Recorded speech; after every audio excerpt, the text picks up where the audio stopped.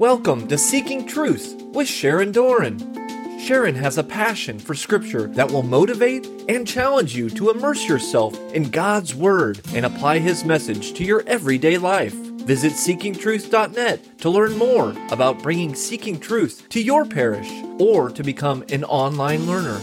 Today, it's part 1 of the second book of Samuel, chapters 5 through 8. And now, Seeking Truth with Sharon Doran.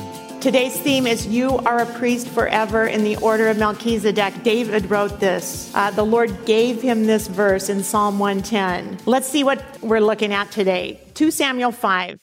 David is anointed the king of all of Israel. So when all the tribes of Israel came to David at Hebron, he's the king over little Judah right now. Judah's one tribe, his tribe. Now all the tribes of Israel have come, and they say to David, "Behold, we are your bone and flesh."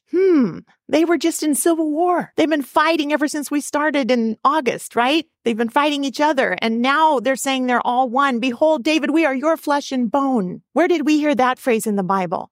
Way back in Genesis, when God pulled Eve from Adam's side, and God gave Eve to Adam, and Adam said, "This is last is bone of my bone and flesh of my flesh." All the tribes of Israel have come to David at Hebron and said, "Behold, we are bone and flesh. We're yours." So from Adam to David, last week from Eden to Zion. We're going to Zion today, to Jerusalem, another name for Zion. Adam to David, "Behold, we are your bone and your flesh." This is an absolute foreshadowing of what? We are part of your mystical body. Bone of your bone, flesh of your flesh. Behold, we are yours, David. All the 12 tribes of Israel are going to be united into one unified body under David's headship. David's going to be the head over the 12 tribes who are the flesh and bone body. Does that sound familiar?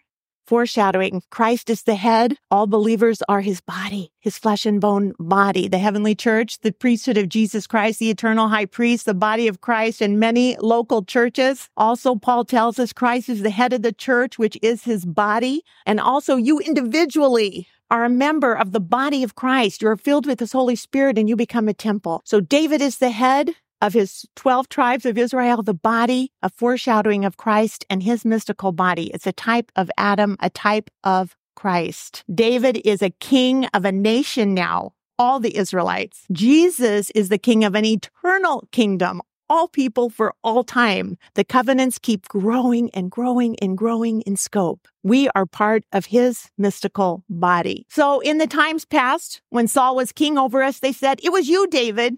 Oh, really?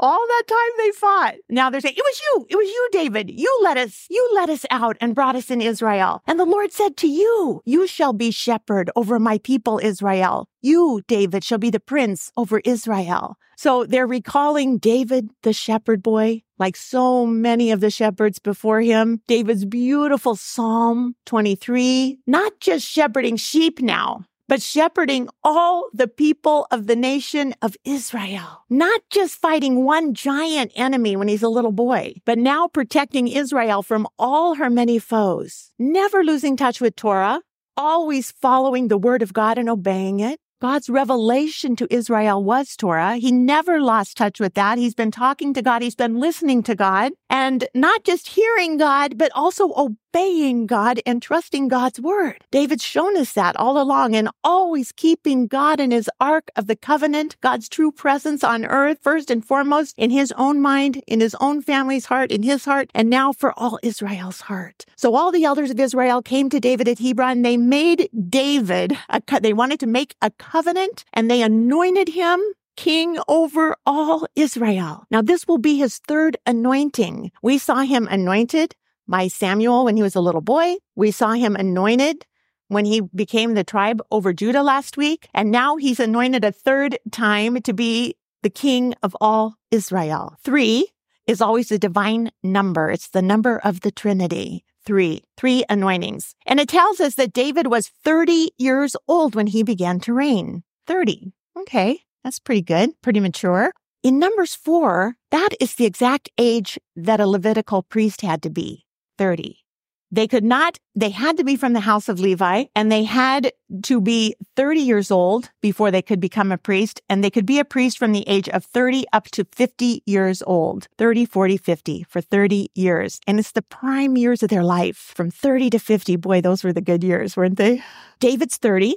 The priests in Numbers, they had to be 30. They could serve until they were 50, so those prime years, and they would work taking care of that ark and all the things that went with it, the tent of the meeting. The most important job was when they had to move the holy things, the most holy things, like the ark was the most holiest thing on the face of the earth. And we're told when the camp was set out, Aaron and his sons would go and take the veil of the screen, the cover of the Ark of the Testimony with it, and they would put a covering of goatskin over the Ark, and then they would spread a beautiful cloth of all blue. That's very expensive fabric. They would put that over and carry it only on poles. This was the way God prescribed that the Ark must be transported. So 30 years old, you had to be a Levite, and you would use the poles through the rings that just as God prescribed and put the covering over it. You had to be a legitimate Levite to do this. That means the genealogical records were kept very, very scrupulously for the house of Levi. And they had distrust of one whose mother had been captured in war and says, hey, I'm a Levite. Well, we need to see your mother's records. So if she was captured in war, they wouldn't take any chances on it not being a Levite. David was 30 years old when he began to reign. And we're going to see that David is a priest king.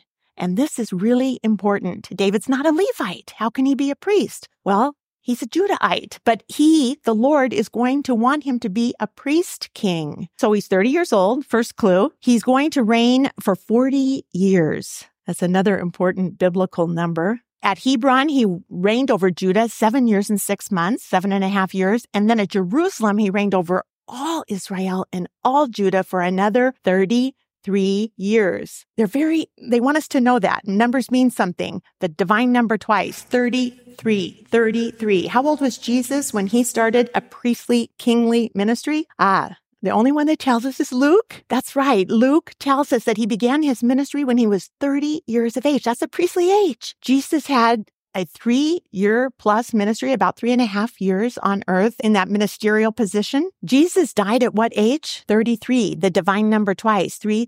Trinity. How long was Jesus a king? 33 years on earth, forever, from Alpha to Omega. There is no time with God. But at the moment of his human conception, at the incarnation, he was a king. Because in Luke 1, we see that the angel Gabriel tells Mary he's going to be great. He's going to be called the Son of the Most High, and the Lord God will give him the throne of his father David, the kingly throne of David. And he will reign over the house of Jacob forever. And his kingdom will have no end, just like you said, forever. And the wise men from the east saw the star in the sky, and they came all the way to Jerusalem, and they said to Herod, where's the king? It is a baby. Where's the king? We've come to worship. We've seen his star. And 33 years later, Pontius Pilate, his first question will be to him, are you the king? Are you the king of the Jews? And Jesus says, you say I'm a king? And Pilate believed it because he had the sign above the crucifix written in Hebrew, in Latin, and in Greece, the king of the Jews. Everyone was mad. Why did you write that, Pilate? You got to change that. And Pilate said, what I have written, I have written. So from incarnation to death on earth, he was looked at as a king for 33 years. How about a priest? He did priestly things like heal people and anoint people and forgive sin. And he would multiply bread and bless it and break it, multiply it and share it. And he tells the soon to be new priesthood of his apostles on Holy Thursday, the institution of the priesthood of Jesus Christ, which is in the line of Melchizedek. He breaks the bread. That's going to be his own body, blessed bread, broken, multiplied, shared from a priesthood. And Jesus said that his blood, the chalice he's holding, will be a new covenant in my blood for the life of the entire world. So David reigned over Judah, 7 years, 6 months. At Jerusalem, he reigns 33 years. Like David, Jesus, the son of David, will also be a priest king. Jesus was not a Levite. Jesus was a Judahite like David, but both of them will be 33 years on earth the king. And the king and his men went to Jerusalem against the Jebusites, the inhabitants of the land. Now, who are the Jebusites? Because David, the holy city, the city of David is going to be Jerusalem, the city on a hill, the best strategical city in all Israel because it's the highest geographical point and you can see the enemies coming. It's a fantastic city. Kidron Valley, the valleys around it, the mountains, it's perfect to defend. But someone's there already, and it's the Jebusites. The Jebusites were inhabiting Jerusalem at the time of David. Now, anytime I need to know who's who, I go to Genesis 10 in the Table of Nations to see who are these people. Well, you remember the sons of Noah? Shem, Ham, and Japheth, right? Which son is cursed? That's right. Why is Ham cursed? Ham uncovered his father's nakedness. You're very good students. And we know from Leviticus 20:11, that explains that the man who lies with his father's wife has uncovered his father's nakedness. It's a Hebrew idiom from maternal incest. While Noah was passed out drunk, Ham makes a power play uncovering his father's nakedness and lying with his own mother, Noah's wife. Now, Jacob lost the blessing for that. I'm going back when I want to see which 12 of the tribes get blessed and what it means. I go to Genesis 49, Jacob's oldest son, Reuben, lost the blessing for making a power play with one of Jacob's wives, Bilhah, and he'll lose the blessing. He was the oldest son. He should have had it, but he loses it. Ham is doing the same thing, making a power play with Noah's wife, his own mother. It's going to cost him dearly. So that son, conceived by that illicit union, is going to be cursed by grandfather Noah. His name was Canaan, and that's in the Hebrew root. It means to be low, humble, or depressed. Noah woke up from the wine. He knew what his youngest son had done to him, and he said, "Cursed be Canaan. A slave of slaves shall he be to his brothers." Now, which son of Noah's got the blessing? Yes, Noah blessed. And Noah said, "Blessed be the Lord God of Shem, and Canaan shall be his servant. God shall enlarge Japheth, and he shall dwell in the tents of Shem, and Canaan shall be his servant." So remember in Genesis when we would do blessing, who has the blessing, and we were following this blessing, and you have to keep it straight because it's really important. Okay, Shem has the blessing of Noah and the blessing of God, the right-hand blessing of the Father. That's important. What does the word Shem mean in the Hebrew? It belongs to the name, capital N. Shem, it belongs to the name, capital N. That's important. Remember that. Okay, so in the Table of Nations in Genesis 10, there will be 70 descendants from Noah, and it's not really important that you know all these numbers. What's really important is let's follow the line of Ham. So Noah has these three sons, Japheth, Ham, and Shem. Ham's line, you see his son is Canaan, and under Canaan are the Jebusites, under the cursed son. And they are in Jerusalem right now, and David wants that city. Shem, on the other hand, the son who has the blessing, look who comes from his line, Abraham. It's an important line. He has the blessing. Shem has the blessing, and Abraham's going to be in his bloodline. Okay, so the Jebusites are in Ham's line under cursed Canaan. And these, okay, here's a map. You see Japheth's, Shem's, and Ham. These are the lands that they settle. Ham, that little box with the red arrow, that's Canaan's territory. And that's right where Jerusalem is. And all these people that came from Canaan, you can read, all of these, the Amorites, the Pezzorites, the Hivites, all those guys, the Girgashites, and the Jebusites. So the Jebusites are Canaan's people from the line of Ham, and they are there inhabiting Jerusalem at the time of David. Now, according to the Table of Nations, the Jebusites descend from Noah's son Ham through his own son Canaan, who had been cursed for maternal incest and cursed by Noah. Okay, that's important. Just put that in the back of your mind. What God had said to Moses in Deuteronomy is that they had to utterly destroy the Hittites, the Amorites, the Canaanites. Those are Cain's people, the Canaanites and the Pezzorites and the Hivites and the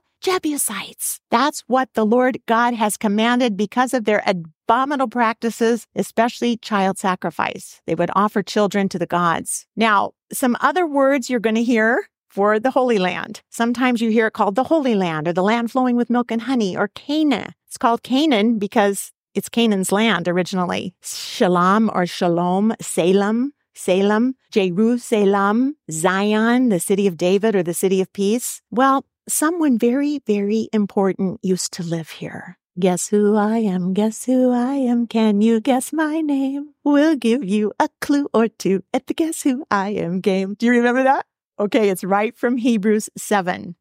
He was king of Salem. He was king of Salem the priest of the Most High God. He met Abraham, returning from the slaughter of the kings, and he blessed Abraham. The greater always blesses the lesser in the Bible, always. Abraham apportioned a tenth of everything he had to him. He at first, by translation of his name, the first translation of his name is King of Righteousness. And then he is also King of Salem.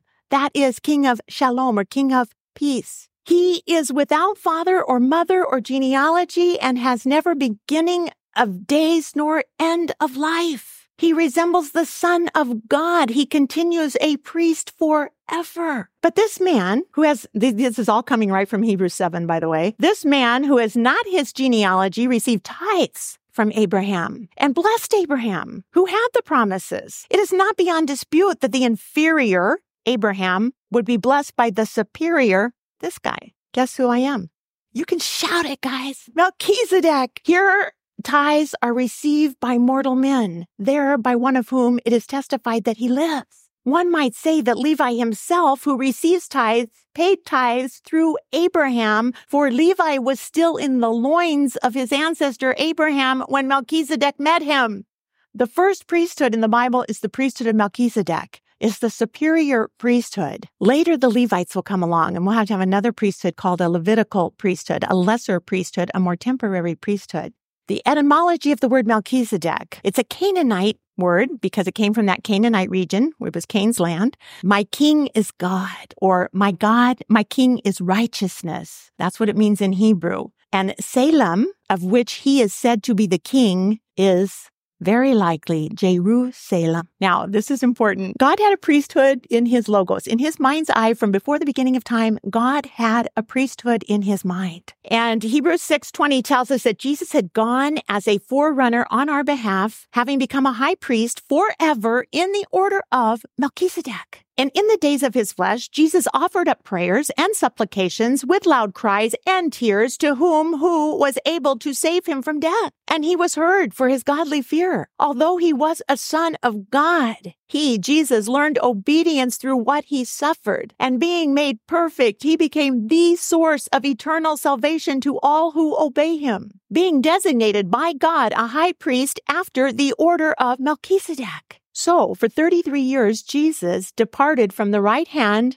of the Father to take on human creature flesh, our bone, our flesh, for 33 years to intercede on our behalf so the Father would open up the gates of heaven for us. The Father waits with the Spirit. I love this painting. The Father has a crown with the leaves in his hands, the olive leaves. The Father waits with the Spirit for 33 years while with this eternal crown of Jesus in his hand, ready to crown Jesus when he's perfectly obedient to the will of the Father and everything the Father asks. Jesus came down for 33 years and was king of the earth. And this is the crown he got. This is what we human creatures gave him for doing this, crown of thorns. But then he'll be crowned king of heaven, and he will take his place again at the Father's right hand. His mother, Mary, who had a part in this, a big part with her fiat, she'll be crowned the queen of heaven and of earth when she's assumed body and soul back into heaven to sit at the right hand of Jesus. Now, a millennium, 1,000 years before Jesus came, David's going to enter the city of Jerusalem.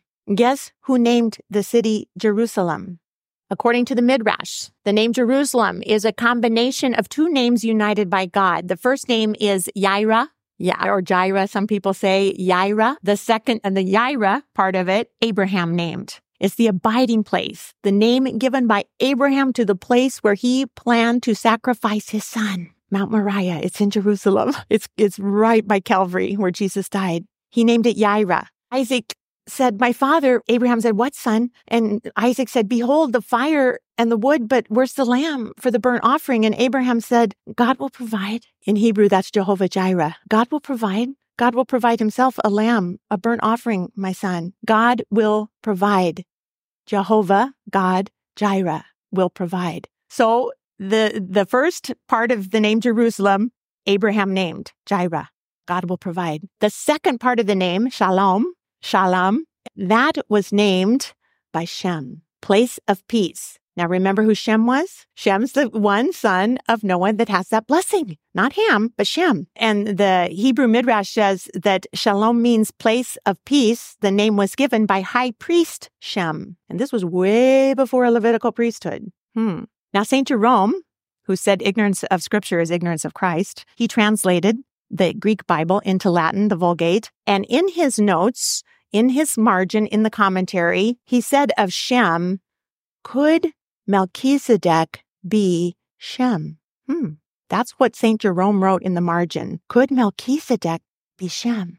Well, I found this in the ancient Targums in Aramaic. It was written originally in Aramaic, Jesus' language. It identifies Melchizedek as Shem, son of Noah. Shem was one of the links in the chain who transmitted the godly traditions that originated with Adam. After the flood, he's going to keep the traditions of Adam alive. It's Noah's son with the blessing. These traditions were carefully handed down from generation to generation, and Shem, who headed an academy, was a key conductor of these teachings. This is what the Jewish writings tell us. The Midrash tells us that Shem was so perfect and so spiritually advanced that he was born circumcised. This is before Abraham. They say Shem was so holy and so spiritually advanced that he was born. He came out of his mother's womb circumcised. Interesting. Genesis 11 tells us that Shem was 100 years old at the birth of his son, and that was 2 years after the flood, and that he lived another 500 years, meaning that Shem was at least 600 years old at his death. 600 years old, and he has the blessing. Perhaps Melchizedek and Shem are one and the same, because remember what Shem means? The son of righteousness. Now, Shem was the son of Noah. And remember, Noah was the only righteous man on the face of the earth that God could find. And so God didn't wipe out the whole entire creation because he found Noah, one righteous man. And this is the son of one righteous man who has the blessing, son of righteousness. That's the title for Melchizedek. That's what Melchizedek means, son of righteousness, king of righteousness. God could find no one worthy, no one righteous except Noah and his family. So this word, Jerusalem, I just want you to know the etymology of that word because it's important. God will provide a place of peace. Jerusalem, Abraham and Shem together. This is the location that God would stop Abraham from killing Isaac, and God would provide a ram. Jehovah Jireh, God will provide. Abraham could bless Isaac, give him the right-hand blessing of the Father, and all the world will be blessed through this one. God promised children, descendants as numerous as the stars through Isaac. So this place of testing was transformed into a place of peace. Jehovah Jireh, God will provide a place of peace. Now, when did Abraham get that blessing to pass on to Isaac? He got it when he was blessed by Melchizedek in Genesis 14. And Melchizedek brought what? Bread and wine. He's a priest. And the math works out that Shem, who lived 600 years of age, would still be alive. Stay with me. It's crazy. Steve heard me screaming a lot this week up in the office where I was writing squeals of delight. David is going to offer cakes of bread and raisins at this same location to the people when he comes in to Jerusalem. That's a priestly thing to do. It's bread and wine. It's not wine. It's fruit of the vine and work of human hands. Does that sound familiar? Melchizedek, maybe Shem, blessed Abraham on that same mountain range of Jerusalem, because that's where Melchizedek lived. He's the king of Salem and the king of righteousness. You are a priest forever in the line of Melchizedek. David's going to take this city for Israel's united kingdom. It will be given yet another name, the city of David. He will be a priest king. And in his prayer in Psalm 110, David is inspired to write, because all scripture is inspired word of God and useful. He is inspired to write, the Lord has sworn and he will not change his mind. David, you are a priest forever in the order of Melchizedek. It's the only time in the Old Testament this word comes up again, except for Genesis 14. Then we hear it in Hebrews 7 in the New Testament when people are putting the puzzle pieces together. And it's a really mysterious, good puzzle. So all these guys that came before David, Adam, Seth, Noah, Shem, Abraham, Isaac, Jacob, there wasn't a Levitical priesthood yet. But all these guys practiced some type of priesthood because they made altars, they offered sacrifice to the Lord, they built, So they're in that Melchizedekian line of priesthood. Then we had the Moses and the Levites came. But God is telling David, you are a priest in the order of Melchizedek, David. You're not a Levite. You're from the house of Judah, but I want you to be my priest and my king, and you're in the order of Melchizedek. David stripped down to a priestly ephod that day. He offered sacrifice to the Lord. That's priestly. He danced unabashedly in worship and thanksgiving. And David was Israel's new king and priest. And the Lord tells him, and the Lord will not change his mind. The Lord will not repent. You are a priest forever in the order of Melchizedek. Dead King Saul's daughter, Michal, was absolutely disgusted with David in his linen ephod that day. And that will cost her from ever bearing a child with the king of Israel or anyone else.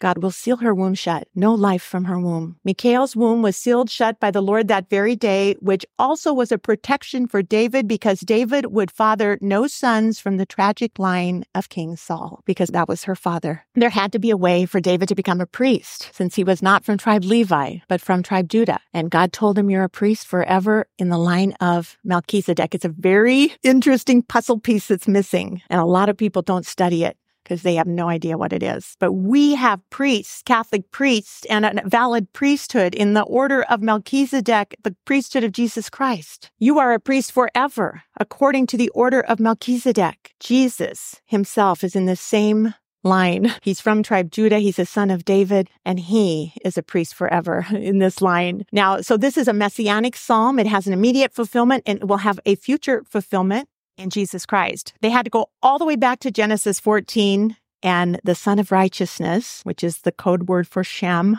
or Melchizedek. Now, we have a feast day in our Roman Catholic Church. It's called the Feast of our Lord Jesus Christ, the Eternal High Priest. It's a movable feast day, and so some dioceses have it, some don't. It's on the first Thursday after Pentecost. And I want you to look at this holy card. You see Jesus is the Eternal High Priest. He's standing on the altar, but at the bottom, the first priesthood is Melchizedek. The second priesthood is Aaron and the Levitical priesthood. Jesus Christ stands on the altar in the line of Melchizedek, the superior priesthood. And Christ's kingdom is eternal, but it's going to start on earth. He's come on earth to bring a kingdom, the church. And that church has to have a valid government. It has to have a valid priesthood to govern it. Always. The second priesthood, remember when Aaron, the rod of Aaron in number 17, the house of Levi had sprouted this rod that sprouted blossoms and ripe almonds. And Moses brought all the rods in front of them, and each man took his own rod, and Aaron's rod had budded. And that was a sign from the Lord that Aaron in the Levitical priesthood would have the authority. The rod's important. The authority of the priesthood is important, always in the Bible. God never intended to do away with priesthood, ever. That was part 1 of the second book of Samuel, chapters 5 through 8, on Seeking Truth with Sharon Doran. To learn more about Seeking Truth Bible studies, visit seekingtruth.net. Tune in next time for more Seeking Truth with Sharon Doran.